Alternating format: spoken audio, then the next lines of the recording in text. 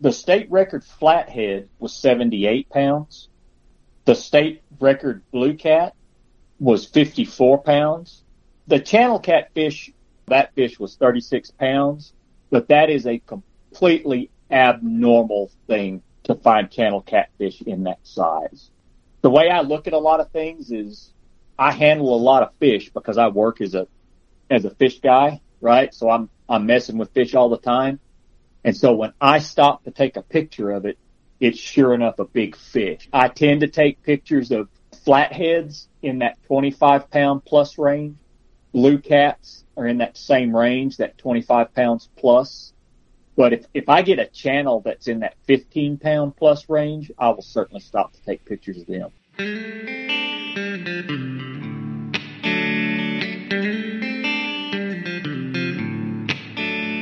Hello, New Mexico. James Pittman here with another edition of the New Mexico Wildlife Podcast.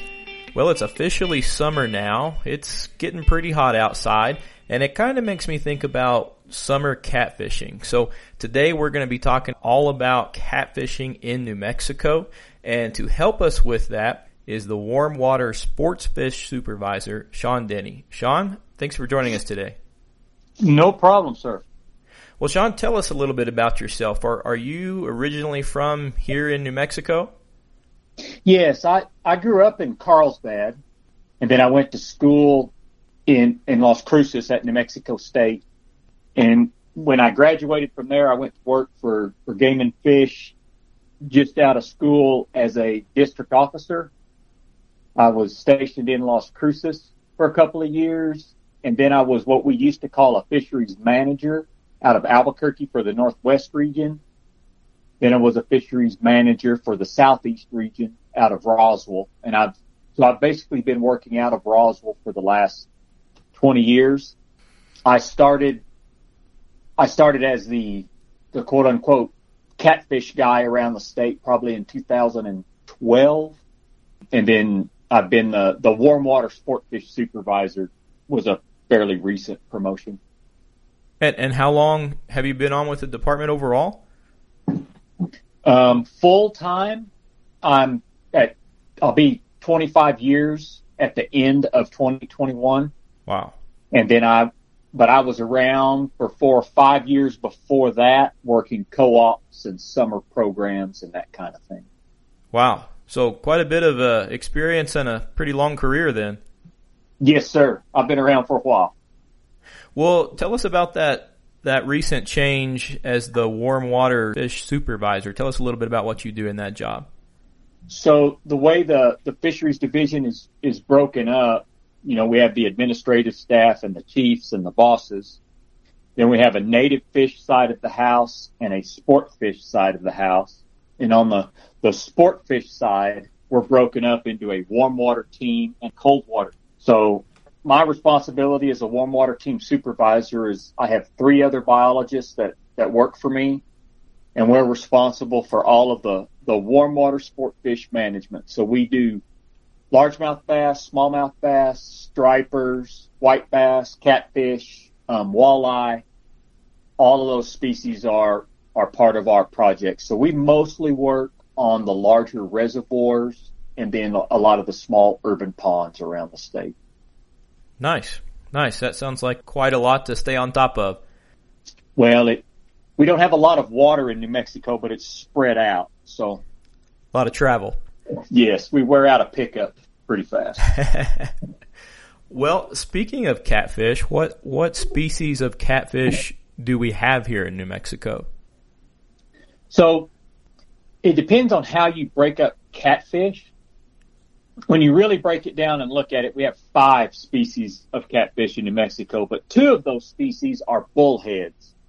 And so some people kind of separate those out. We don't have a ton of bullheads. They're even sorted out in the regulations.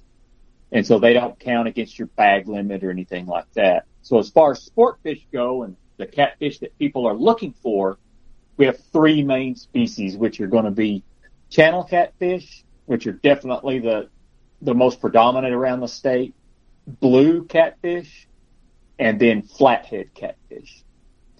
So catfish are around the bulk of the state. Almost every region of the state has some form of a catfish fishery or another, whether it's in a big reservoir or a small stream or some of the small urban ponds around the state that we stock as part of one of our other programs. So the main thing to remember is, especially for blue catfish, they're basically exclusively in Elephant Butte Reservoir, and it has a lot of them, and it has some big ones.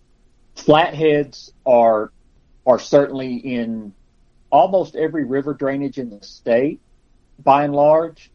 There are higher densities of flatheads in Elephant Butte, Sumner Lake, and then up and down the Rio Grande and the Pecos rivers, it has a fair number of flatheads.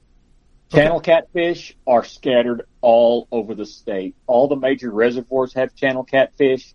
Some of them, of course, have more than others. And then lots of the other small water bodies also have channel catfish around in them. So even in the northern part of the state then? Oh, yes, absolutely. You know, we have catfish. They have catfish in Minnesota and all the way up to Canada and everywhere else. So catfish are thought of as a warm water species, but they can certainly tolerate some cold water. They just need warm water, at least a warm water season, to get any growth out of them.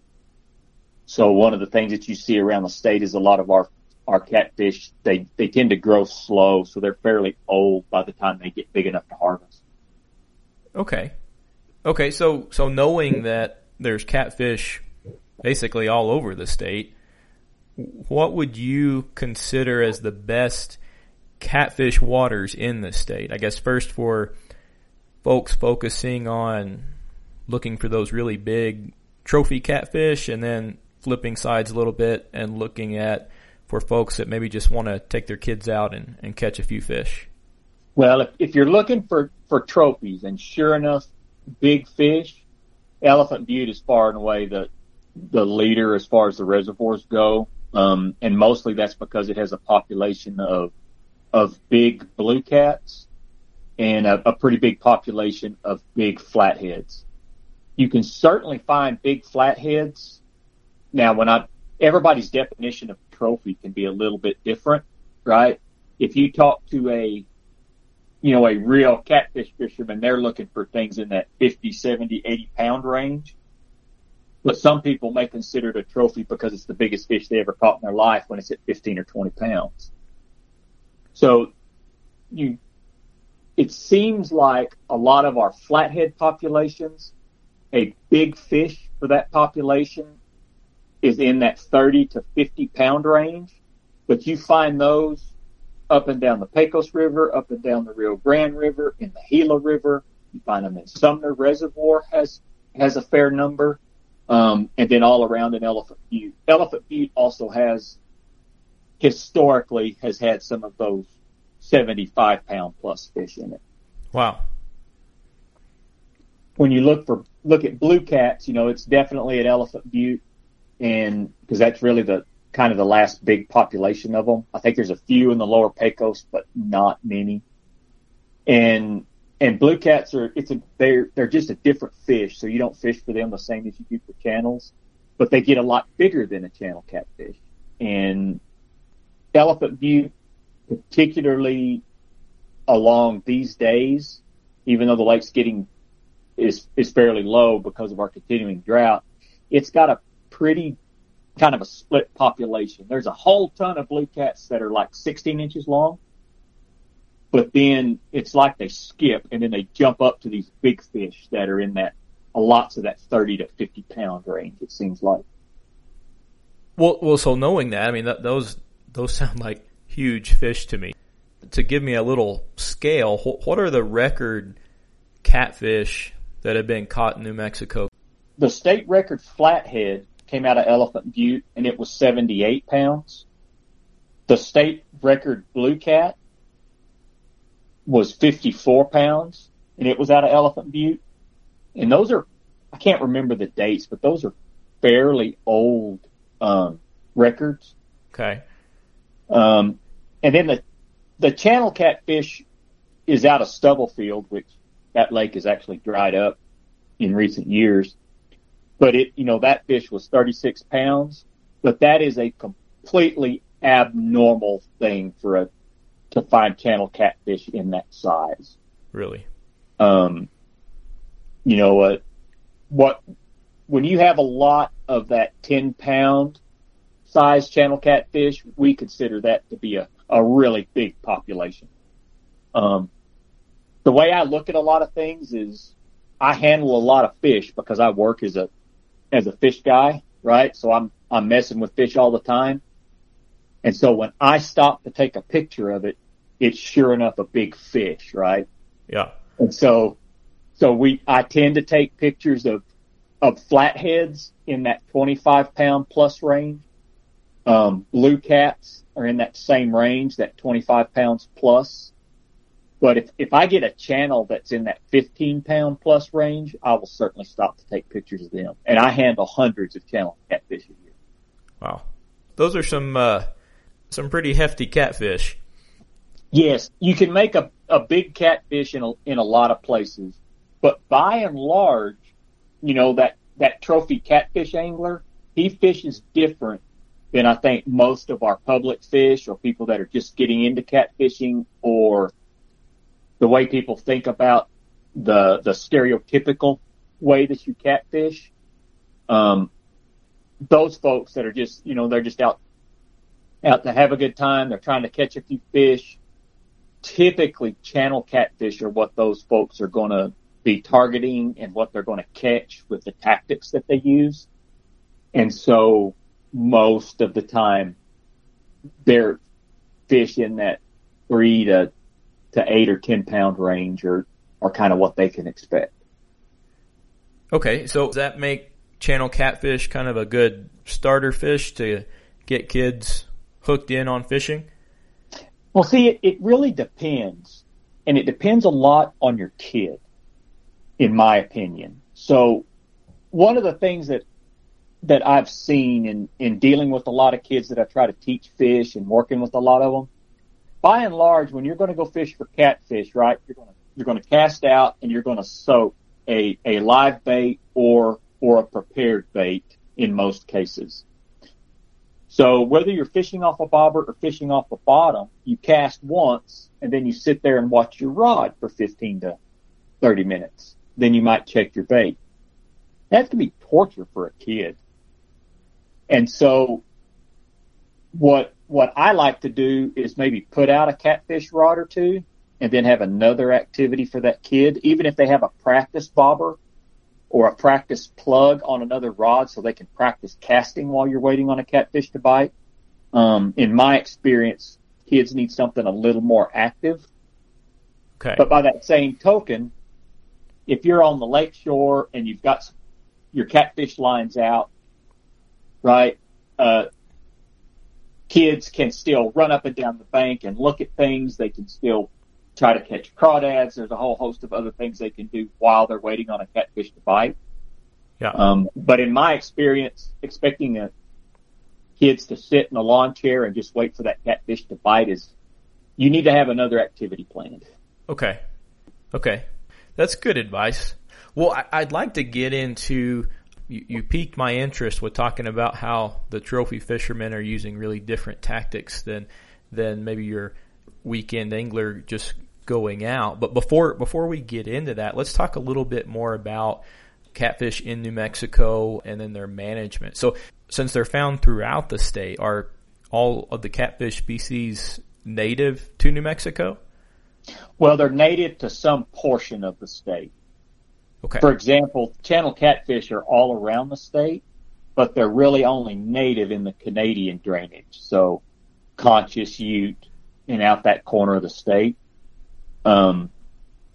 Where blues and flatheads are both native to the Pecos and the Rio Grande, from that middle of the state south, probably.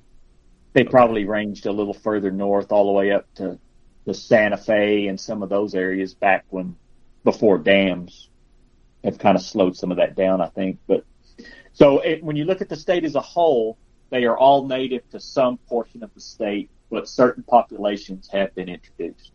Okay. Okay, so knowing that, do all of the catfish species reproduce naturally across the state, or do they need to be stocked, or both? Well, it's a mixture of both. So the vast majority of our catfish fisheries are wild. They are naturally reproducing, whether they're native or whether they're introduced. Those fish are in the reservoirs. The adults are mating and they're raising young, and those young are developing into fish that we're harvesting and eating. We do supplement channel catfish stockings around the state. Most of the time we're stocking those fish into small urban waters that are highly pressured, where you just can't get enough reproduction out of the system to support the number of anglers that go there. And we do some of that in the larger reservoirs as well. We have done a little bit of work. Bullheads are kind of notorious in small ponds for overrunning and stunting in a pond. And so you just have a whole pond full of these 4 and 5 inch bullheads. So recently we moved flathead catfish from Elephant Butte to Clayton Lake in the northeast portion of the state in order to have that bigger predator fish in there to help control those bullheads. And that was a really good project for us. We saw a big change in the population of bullheads. That's very cool. Very cool. But the regular stocked fish, are those taken from other waters, kind of like those flatheads were, or are they raised in the hatcheries, or where do they come from? So we currently do not raise any catfish in our hatcheries. Okay. So all the catfish that are stocked in the state, we purchase from out-of-state suppliers. Most of those fish farms are in that Arkansas area. Okay. And we have 2 programs running with those channel catfish. So one program is what we call our summer catfish, which is there's 31 waters around the state, and we stock them 5 times a year with these fish that are about 1.5 pounds average. So that's about an 18-inch fish. But that load usually has a mix of 1 pound fish up to 7 or 8 pound fish in them. And so they're certainly a catchable. Those fish are put in these small water bodies around the state, like I say, 5 times a year, and they're there for people to catch and take. Now, in those waters, you can only keep 2 of those fish. Then we have another program where we're trying to stock where we don't have a lot of catfish reproduction for assorted reasons. We're stocking about a 10-inch fish in hopes that they will grow within that water body to be a harvestable fish for somebody. And that's part of an evaluation that we're starting to wrap up. We just have a year or 2 of data collection left to go on that, I think. Okay, but no, there's obviously a smaller bag limit, but no size limits or anything within those special programs? No, there's no length limits on catfish anywhere in the state. We try to keep this program as simple as we can. But once again, those summer catfish waters are what historically were called big cat waters. You can only have 2 channel catfish per day out of those waters. Okay. And you said there were 31 of those, so that's a lot of water. So people just need to go to our website, and there's a list of those waters there? Yeah, there's a list of those waters there. There's a list of those waters in the rules and information book. Okay. And most of these waters are very small things. So, for example, Tingley Beach, you've got those small ponds in the middle of town. Grants has a small pond. Eunice, Jow, Santa Rosa, Las Cruces. A lot of these municipalities have a small pond in a park that are only a couple of acres, and that's where the most of those fish go. Well, so knowing that you've got kind of these 2 different stocking programs, and that sounded like a really cool project where you're using the flatheads to control the bullheads. What other management activities and projects go on in the catfish world? Are there surveys or anything like that? Yeah, so we try to evaluate all of the stockings that we're doing. So oftentimes we find out that things that people believed in and things that were started before your tenure as a biologist that everybody believed in may not necessarily be efficient or productive. So the project that I've been working on for the last several years, we've been through multiple iterations to try and maximize our channel catfish stocking efforts. So basically what we found is when you stock small channel catfish in that 3-inch range, we get very, very low survival unless it's a water body that just doesn't have any other fish in it. So stocking those is basically a waste of fish just because they're not going to survive and they're never going to grow for an angler to catch them. Are they just being eaten by other fish, or what's causing that? I think it varies with the water body, right? I think that there can be a host of factors that impact that.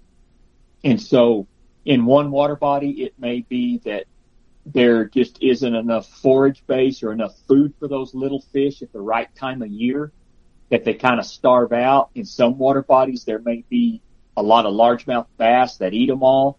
So it just varies a lot.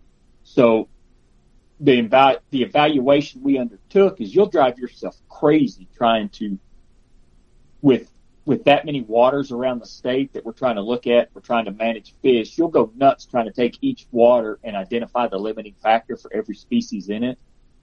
So we just took this broad approach. We selected, I think I've got 10 of them now. A couple have probably dropped off. And we decided that we wanted to stock catfish in those waters because we knew that they had limited reproduction, but they had people there looking for catfish. And we're trying to come up with the best strategy for us to get catfish to grow in there. So through that evaluation, we found out the small fish didn't survive, right? So we moved to a larger size fish that we're stocking in those waters. And that's part of what our current evaluation is going on to now. So what you'll probably see in the next 4 or 5 years is some of those waters will probably be taken out of that grow management, and they'll probably just get some catchable catfish just because, whether it's because of the elevation and the temperature regime or the forage base, they just don't recruit and grow catfish, at least not in any sane time frame. How are you evaluating that? Is that electroshocking, or how do you survey that? No, with channel catfish, we catch them electroshocking, but it's kind of inconsistent. So a method that was developed in Missouri and is really kind of in the last 15 or 20 years, and it's really become basically the standard for channel catfish and small impoundments all around the nation, is we use baited hoop nets. So they look like a big minnow trap. Basically, they're each hoop net is, the front ring is about 3 feet around, and the entire net is right at 12 or 15 feet long, and it has 2 funnel mouths in them to use as a fish trap. We tie 3 of those together, and then we bait those. Typically, I use some kind of a high protein cattle feed, range cube. And then so we put those nets out and they sit for 3 days. The catfish are attracted there and they work their way into those fish traps. So if you've seen them, I can't even remember the names of the shows, but there's a couple of different shows where they commercially catch catfish and do some different things, and it's a very similar trap to what those guys use. But you're using cattle feed. Yes. So some states use soybean or soybean cake because that's what's available to them. Some places use rotten cheese and cheese trimmings from a cheese plant.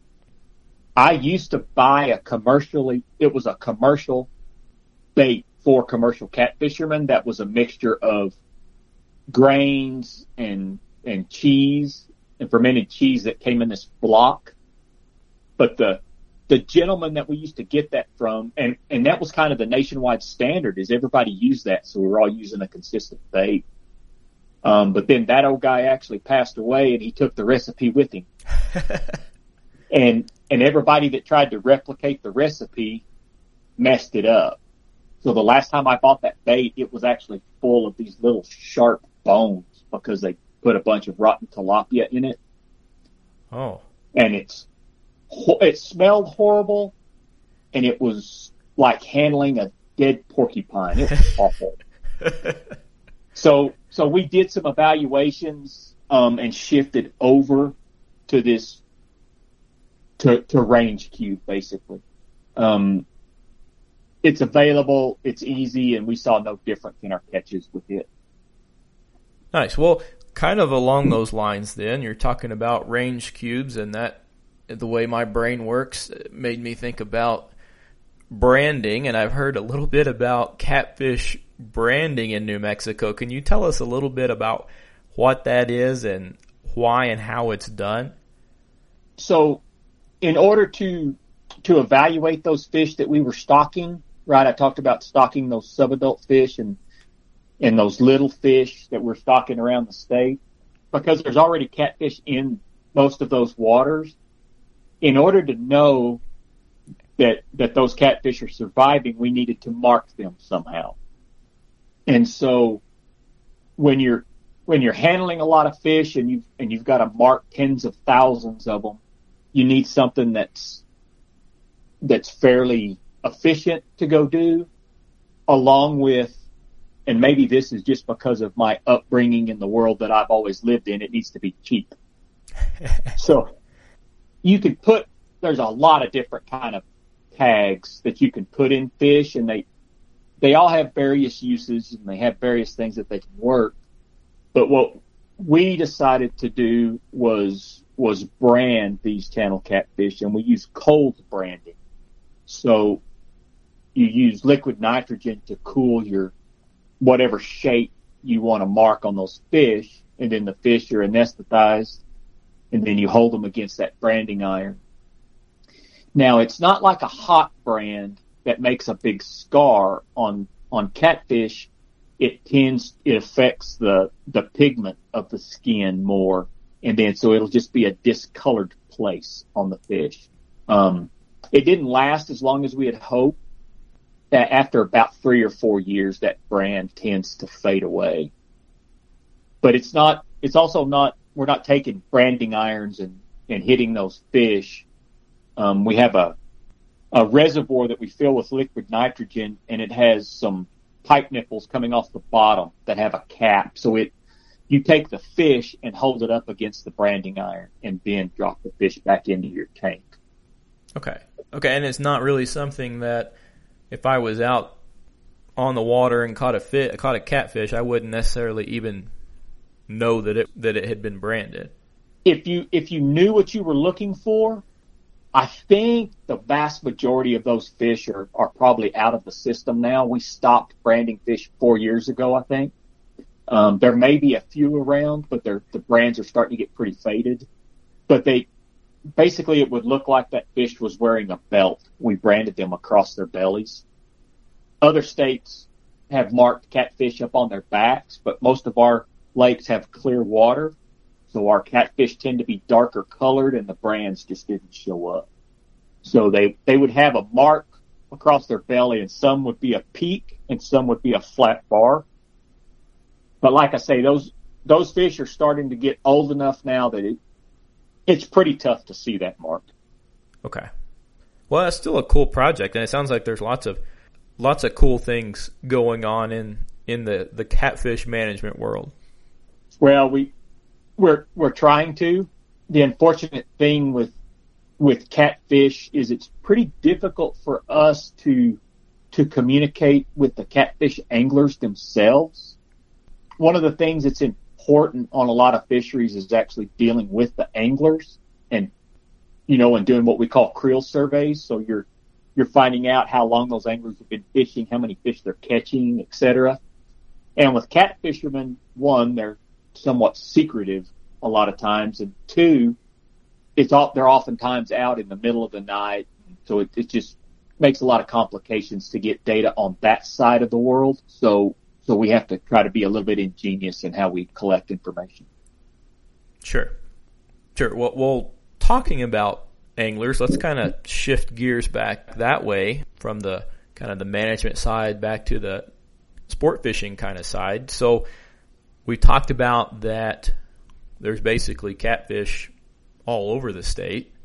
So if I decide I'm going to go catfishing and I'm going to a water I've never been before, what should I look for when I show up? What features of lakes or even rivers should we look for to specifically target catfish? And is that different for the different catfish species? Well, it certainly can be different for the different catfish species, and then it varies a little bit by the time of year.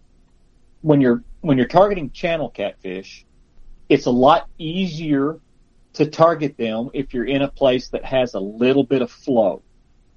That, catfish, they have those whiskers that stick out, and those whiskers are not for feeling like a cat does. They have actual taste buds out on those whiskers. And that allows a catfish to detect and follow a scent trail in the water, much like a hammerhead shark does, right? Because those whiskers are further apart, it just gives that fish a little definition to stay in a scent trail and move in and find prey. So if you have a little bit of flow, you effectively fish a larger area. So if you've got a bait that's sitting there and there's no water flow, that fish is going to have to naturally wander by that bait within a few feet to go, oh, I smell something good to eat, and go get it. If you have flow, that fish might be 100 yards below downstream of your bait, and he'll start working his way upstream to find it. So with channel catfish, a little flow can be very beneficial. So most people, if they're fishing in reservoirs, they try to fish towards that upper end of the reservoir, where the river comes in and there's a little bit of flow. The other thing that I like to do is, if I'm on a reservoir and I'm not going to be on that upper end where there's flow, is I like to find a point that comes out into the lake. And some of that is for convenience, because I can fish off one side of the point for a little while, and then I can fish off the other side of the point for a little while, and I can just cover a larger area as I'm working my baits around.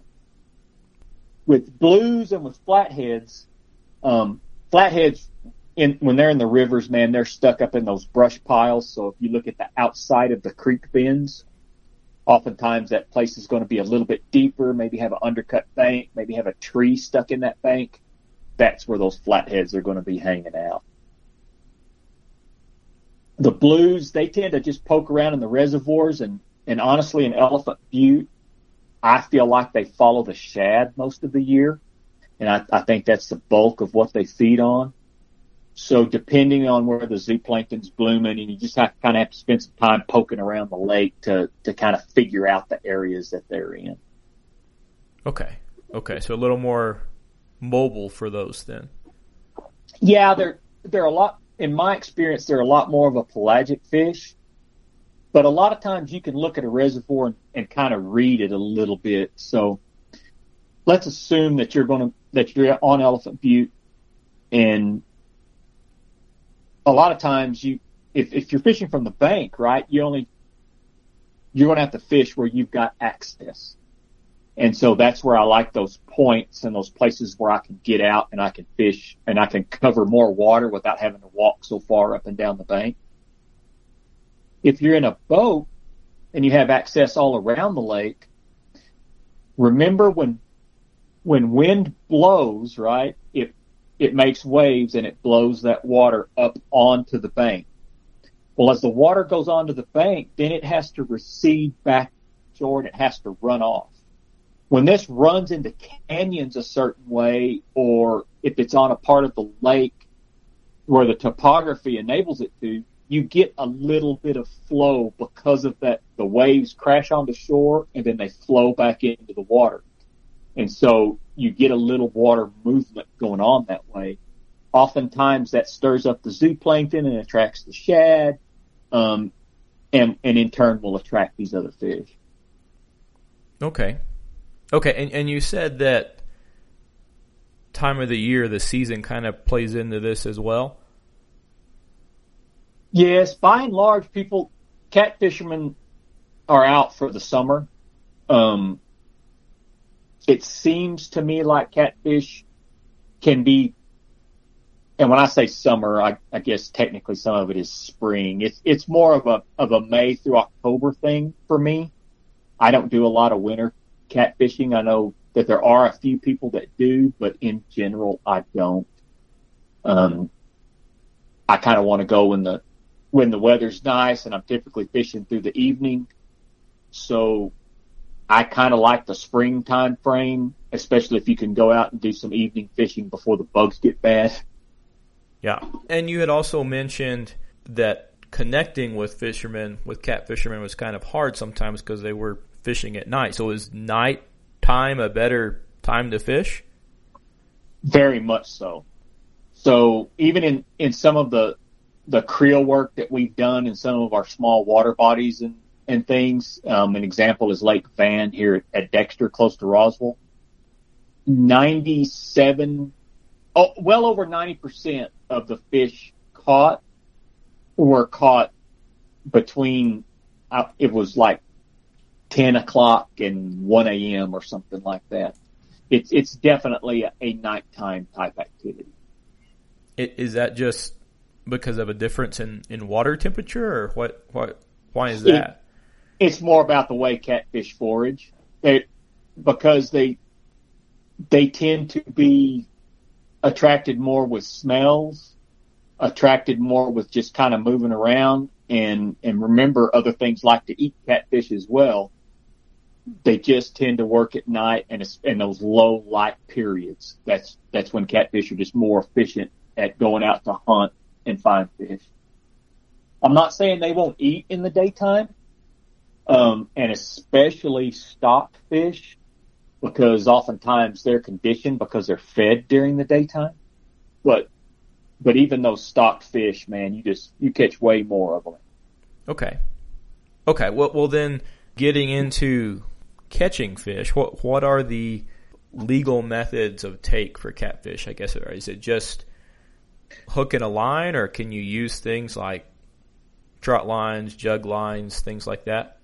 So in New Mexico, you have to catch fish with a hook and line, right? Or you can do bow fishing, and spear fishing, but you can't noodle, right? Noodle is popular in some other states especially for big flatheads and rivers and stuff, and noodling is not legal in New Mexico. You have to catch those fish with a hook and line, which is our definition of angling. So you can use if you have a second rod stamp, you can use 2 rods, right? There's no limit to the number of hooks you could put on each rod. So if you want to cast out a rod that has 2 hooks with 2 different kinds of bait or something like that, that's certainly legal. A popular way to catch catfish and an efficient way to catch catfish is with a trot line. So whether it's a trot line, a limb line, what they call a ditty pole in some other places, in Texas they fish a lot of jug lines. All of those things are under the same regulation in New Mexico, and they're all classified as a trot line. So that means you can have one. Okay. So in New Mexico, you can have 1 trot line with up to 25 hooks. So if you choose to fish a traditional, what some folks would call a jug line, you can only have 1, right? And a jug line is essentially a vertical trot line. Sure. So you can fish that jug line, but you can only fish 1. And there's places in Texas where guys will put out 25 jug lines, right? And then they kind of sit there and watch them. And that is not legal. Okay, so is a classic trot line where the one long line with the individual hooks coming down ever so often, is that the most effective method then to use in New Mexico? Yes, because for instance, if I go to Texas and I'm going to chase the big blues or flatheads, I will fish jug lines. I only put a couple of hooks on each jug, and I put out 5 or 6 jugs, and it lets me kind of spread out my trot line effort into some different places. In New Mexico, we can't do that. So for each person, you get 1 line. Typically, I prefer to tie from rock and tree or tree to tie between 2 solid objects. Some people will tie to a solid object and then have a weight that they set on the bottom out in the lake. I don't prefer that method. Then, every 3 feet or so, you have a stage with a swivel and then a hook. Most of the time, and when I was doing a lot of this work, trying to use trot lines to evaluate catfish fisheries, it's still an evening bite. You make sure that your lines are baited there in the evening, and then you come back and run them in the morning. By law, you have to run them each calendar day and remove the fish off of them. Some people will use live bait on their trot lines. I used to really like to use a lot of just bait shrimp that you could buy in a lot of the affiliated foods grocery stores. But what I found is if you're going to a water body that has a lot of sunfish, that bait doesn't last very long and they beat it off. So I use a lot of cut carp. There's some prepared baits, but a lot of guys like to use a shad gut or cut shad, but some kind of a dead bait. In my experience, prepared baits, the commercial catfish baits like you buy in the store, don't last well on a trot line. Okay, well, I guess 2 follow-ups on that. So since you're only checking once a day, does the trot line have to be marked in some way? Yes, so you above the water line, that's the thing about a trot line is it doesn't have to be closely attended, but it has to have a visible tag above the water line. So if you're tied into a bush, my grandfather always used some type of a little bottle that he would put his information in and tie it up there, but you could just write it on a piece of cardboard, hang it in that tree. And it needs your CIN number, your customer identification number. If it's a kid under 12, they don't have to have a fishing license, right? So they can just put their date of birth on there. Okay. And then my second follow-up question, you had mentioned or talked about different baits. Or are there any restrictions on the types of bait fish that you can use? Well, if you're using live bait, right, you're restricted to what you can use in certain watersheds. For example, in the Pecos watershed, you can use fathead minnows or red shiners. So, but where this, in my experience, I don't do a lot of catfishing with live minnows. But if I was going to go to Elephant Butte and try to catch a big blue cat, or if I was going to go try to catch a big flathead, I like to use live sunfish. So live bluegills, live green sunfish, something like that. The caveat to those is they have to be caught with a hook and line by a legal angling method in the water body that you're going to use them. You can't go catch a bunch of bluegills at some lake and then haul them across the state to another place to fish with them. Okay, and you can't catch them in a net. You've got to catch them hook and line. Yes, sir. You cannot, because they're classified as a game fish, so you cannot catch them in a trap or anything like that. Along those lines of tactics, what about chumming? And is chumming legal in New Mexico? Chumming is legal in New Mexico as long as you're not using anything toxic and you're not littering. So most people that are going to chum for catfish are using some type of a soured grain. So you can go buy a bag of hen scratch or cracked corn or whatever. You put it in a bucket, fill it with water, and let it set a couple of weeks. And then you can broadcast that grain out around your fishing hole.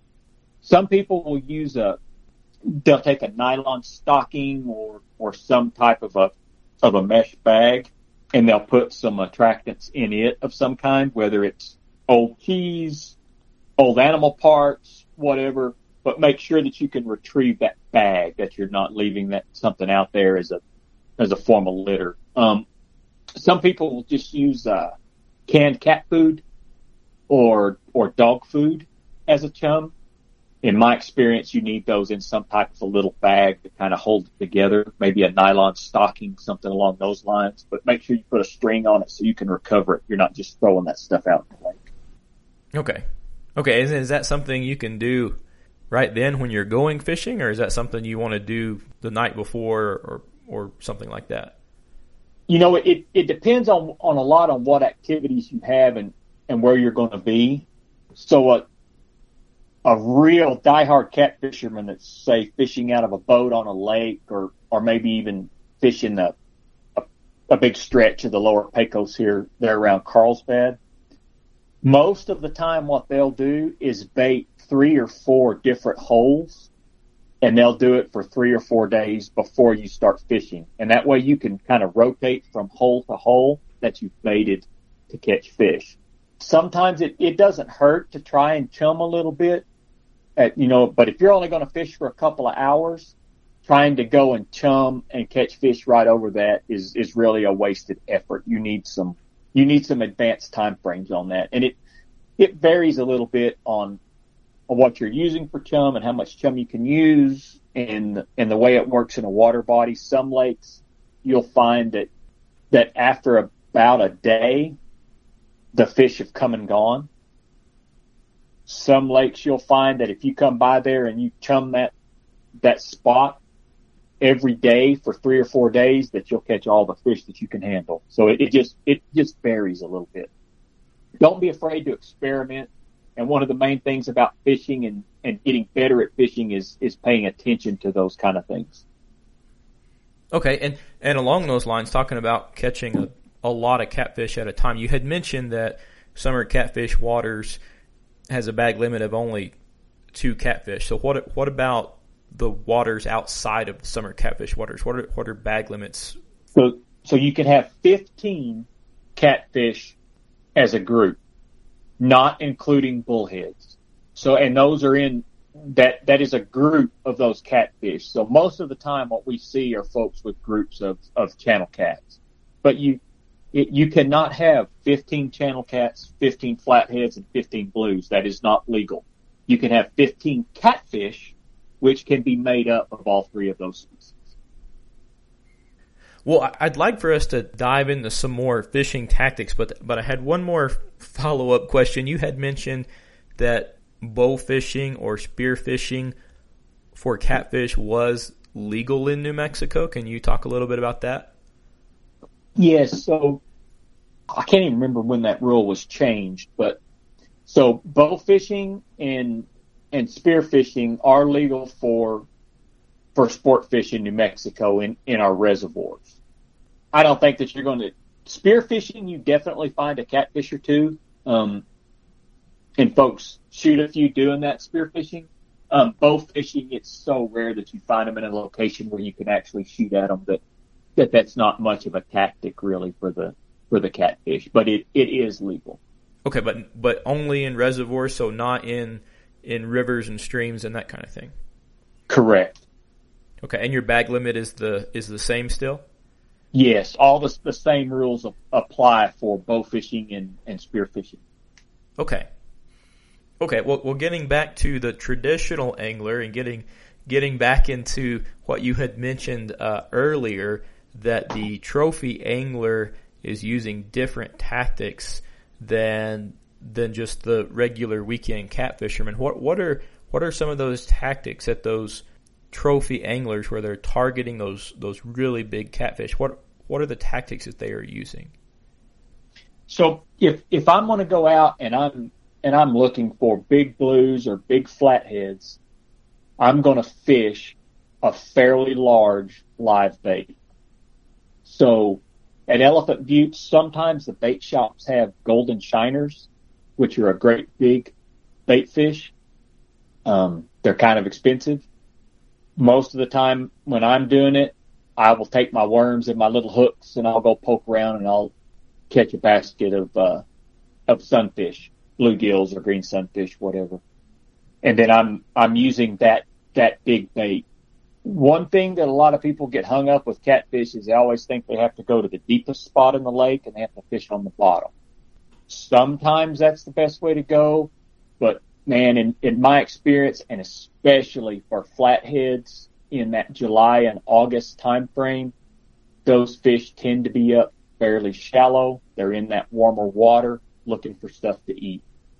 So whether you're using a balloon for a bobber, or you're fishing that bluegill on a heavy weight with a long leader so it can swim up a little bit. If you're fishing from the bank, depending on where you're at and what the topography is, sometimes it's a whole lot better to cast parallel to shore and fish shallower than it is to cast straight out and fish way deep. Oftentimes in the summer, there's no oxygen in those deeper parts of the lake. If you're in a boat, I like to lay out so that I can drift and let the boat drift and have a big float or a big bobber of some kind that keeps that bait up in that top 6 or 8 feet of water. And you're using specifically live bait for both blues and flatheads? Yes. I'm not saying that you're never going to catch them on a dead bait, because people do. Fish are like anything else. They have different appetites and different personalities. And if you get something in front of them that they foresee as food, they're going to grab it. But if you want to catch big fish, you can't be fooling with small fish, taking your bait, right? If you want to catch a big fish, in most cases, you need a big bait, and that keeps a small fish from running in there and stealing the bait just before the big fish bites it, and it just makes something more appetizing for those large fish. What about if you're wanting to target big channel catfish? Now, that's not a live bait situation, right? No, I mean you can catch them on live bait, and sometimes folks do well, but in general, when you're going to chase channel catfish, that's when folks like to use the prepared catfish baits, the old Catfish Charlie or some kind of dip bait, chicken livers, cut carp. When you're looking for, particularly for big channel catfish, in my opinion, it's a little bit more about where you fish. It seems like when you're in a spot, you'll catch 14-inch fish, 16-inch fish, and then a 5-pounder may come by and grab it. So it's not as much tactic-driven as it is location-driven, I think. My opinion, anyway. Okay. Do you have a favorite bait for channel catfishing, or use a variety? I use a variety, and a lot of things work, right? Night crawlers, chicken livers. There's a whole host of things that work. And I'll be honest with you, if I'm going to go fish for the summer catfish, which are those fish come from a hatchery, they've been raised on fish food their whole life. A lot of people probably aren't going to want to hear this, but I'm going to use hot dogs. Okay. I firmly believe that there is some type of a protein that's in hot dogs that's also in that commercial fish food. There's something there that makes that hot dog appetizing for those fish, and I've experimented with it continually. Sometimes I take the hot dogs and put some Jell-O on them, just like the powdered Jell-O, like you would make Jell-O with. But most of the time, just that hot dog works. Chicken livers work well. They just don't stay on the hook quite as well. There's a whole ton of techniques and things that you can use. If you're starting out and you're a family that's going to go to one of these summer catfish waters because it's close to your house, I would definitely try to fish in the evening, and I would try to fish fairly close to when those fish are stocked. You can find that out by giving us a call or looking on the website. On Fridays, they post the stocking reports, and I would fish with hot dogs. They're clean and convenient. That's good advice. So along those lines, we've talked about targeting really big fish, and we've talked about families getting out just to catch some fish.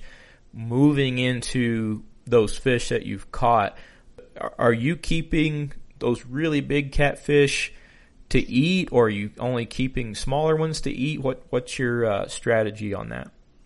So once again, it gets back to what a person thinks of as a big fish. So in general, I like to eat fish in that 3 to 4 pound range. I've eaten some big fish, some 25 pounders or so. And some of it, I think, depends on the water. And I think there's some different techniques that you can do on those bigger fish to remove some of the fat. But to me, they have more of a musty taste, and the flesh tends to be a little mushier. And I don't know how much of that is the cooking technique because of the thickness of the fillet and how much of it is just the way the fish is. But for me, those 3 to 4 pounders make a nice fillet that cooks nice and tends to have a nice flavor. And depending on the water body, I think that we still have some consumption advisories around the state for catfish. And so you definitely want to look at that with the State Environment Department's website or in our rule and information book. And now all of them say that you can eat the fish, the catfish, but some of them say that you should only eat 2 meals a month or something along those lines. Okay. And like you said, that information's in the rules and information booklet. Yes, sir. Right there towards the back, there's a whole page of how to read the table and what species are listed on it. In general, the bigger the fish, the more possibility you have for that fish to have contaminants if you're in some type of water like that. But once again, I don't think there's any catfish water in New Mexico that has a do not consume advisory. So the fish are safe to eat. It's just sometimes you need to eat them in a little more moderation. Okay. And that's just heavy metal kind of thing? It varies with the different locations. Someplace there's some PCB stuff. Someplace there's some mercury. At one point we had some issues in Brantley with DDT, but those have all since cleaned up for the most part. Okay, well, you said you like to eat the fish in the 3 to 5 pound range. So what are your favorite ways to prepare or cook catfish that you've caught? I'm a pretty traditional guy, and I'm battered in cornmeal and deep fried. I've baked some catfish, and you do some different barbecue things on the grill and stuff like that. And they all turn out well. Catfish is really a pretty mild fish. And so my favorite way is definitely the traditional cornmeal deep fried. I do make catfish ceviche for my family fairly often. So if you're not familiar with ceviche, it's essentially a pickled fish. So you take the raw fish and then you use a mixture of citrus, grapefruit juice, lime juice, lemon juice, etc. And you let it sit there for a couple, 3 hours, and the fish turns white and it looks cooked, but in reality it's pickled. And then you add onions and cilantro and avocado and all kinds of other stuff to it. That sounds pretty good. So it works really well with catfish, actually. Nice. That makes me hungry. No, that's actually one of my favorite ways to do it, and my family really likes it that way. But I just have never been big on baked fish and that kind of thing. Catfish works well on about any way you want to do it. That's why they're the number one channel catfish, or the number one commercial fish in the U.S. for that reason. Makes sense. Well, we're getting close to running out of time for today. So do you have, I guess, any last minute words of advice for folks wanting to get out and try some catfishing in New Mexico this summer? The main thing about catfishing is remember that in general, catfish angling is a more relaxed kind of deal and slower paced. So don't expect to go out and in most cases and you're going to catch 15 fish in an hour. That's not the way catfish fisheries are. It's usually a fair amount slower, even if you chummed fish in. And in my experience, catfish are pretty susceptible to noise. So if you're banging around in a boat, or if you're stomping around too much on the bank, that tends to make catfishing a little bit slower and you don't catch as many. But the main thing is just try to go fish a little bit. Any type of fishing rod you can get your hands on. Make sure you've got, it doesn't have to be big line, but it's fresh line that's in pretty good shape. And then especially in these summer cat waters that we stock around the state, a slip sinker and some hot dogs, and sometimes even on a bobber, and you can get some activity with those fish. All right. All right. Well, that's some good advice there. Well, I think that's about all we have time for today. Sean, thanks for joining us and getting us ready to get out and do some catfishing. Not a problem. And there's lots of resources out there on the internet and around on YouTube and different places about using trot lines and different tactics. Just be sure, once again, that in New Mexico, for example, you can only have one trot line. It's not legal to noodle catfish. Just because you see somebody have a method where they catch catfish in Arkansas doesn't mean it's legal here. So by all means, contact us and we'll help you work that out if you want to try it. That's good advice. Good advice. Well, thank you all for tuning in today. Be sure and check out our other episodes and the New Mexico Wildlife publications online, and get outside and enjoy all the outdoor recreation opportunities New Mexico has to offer. And we'll see you next time.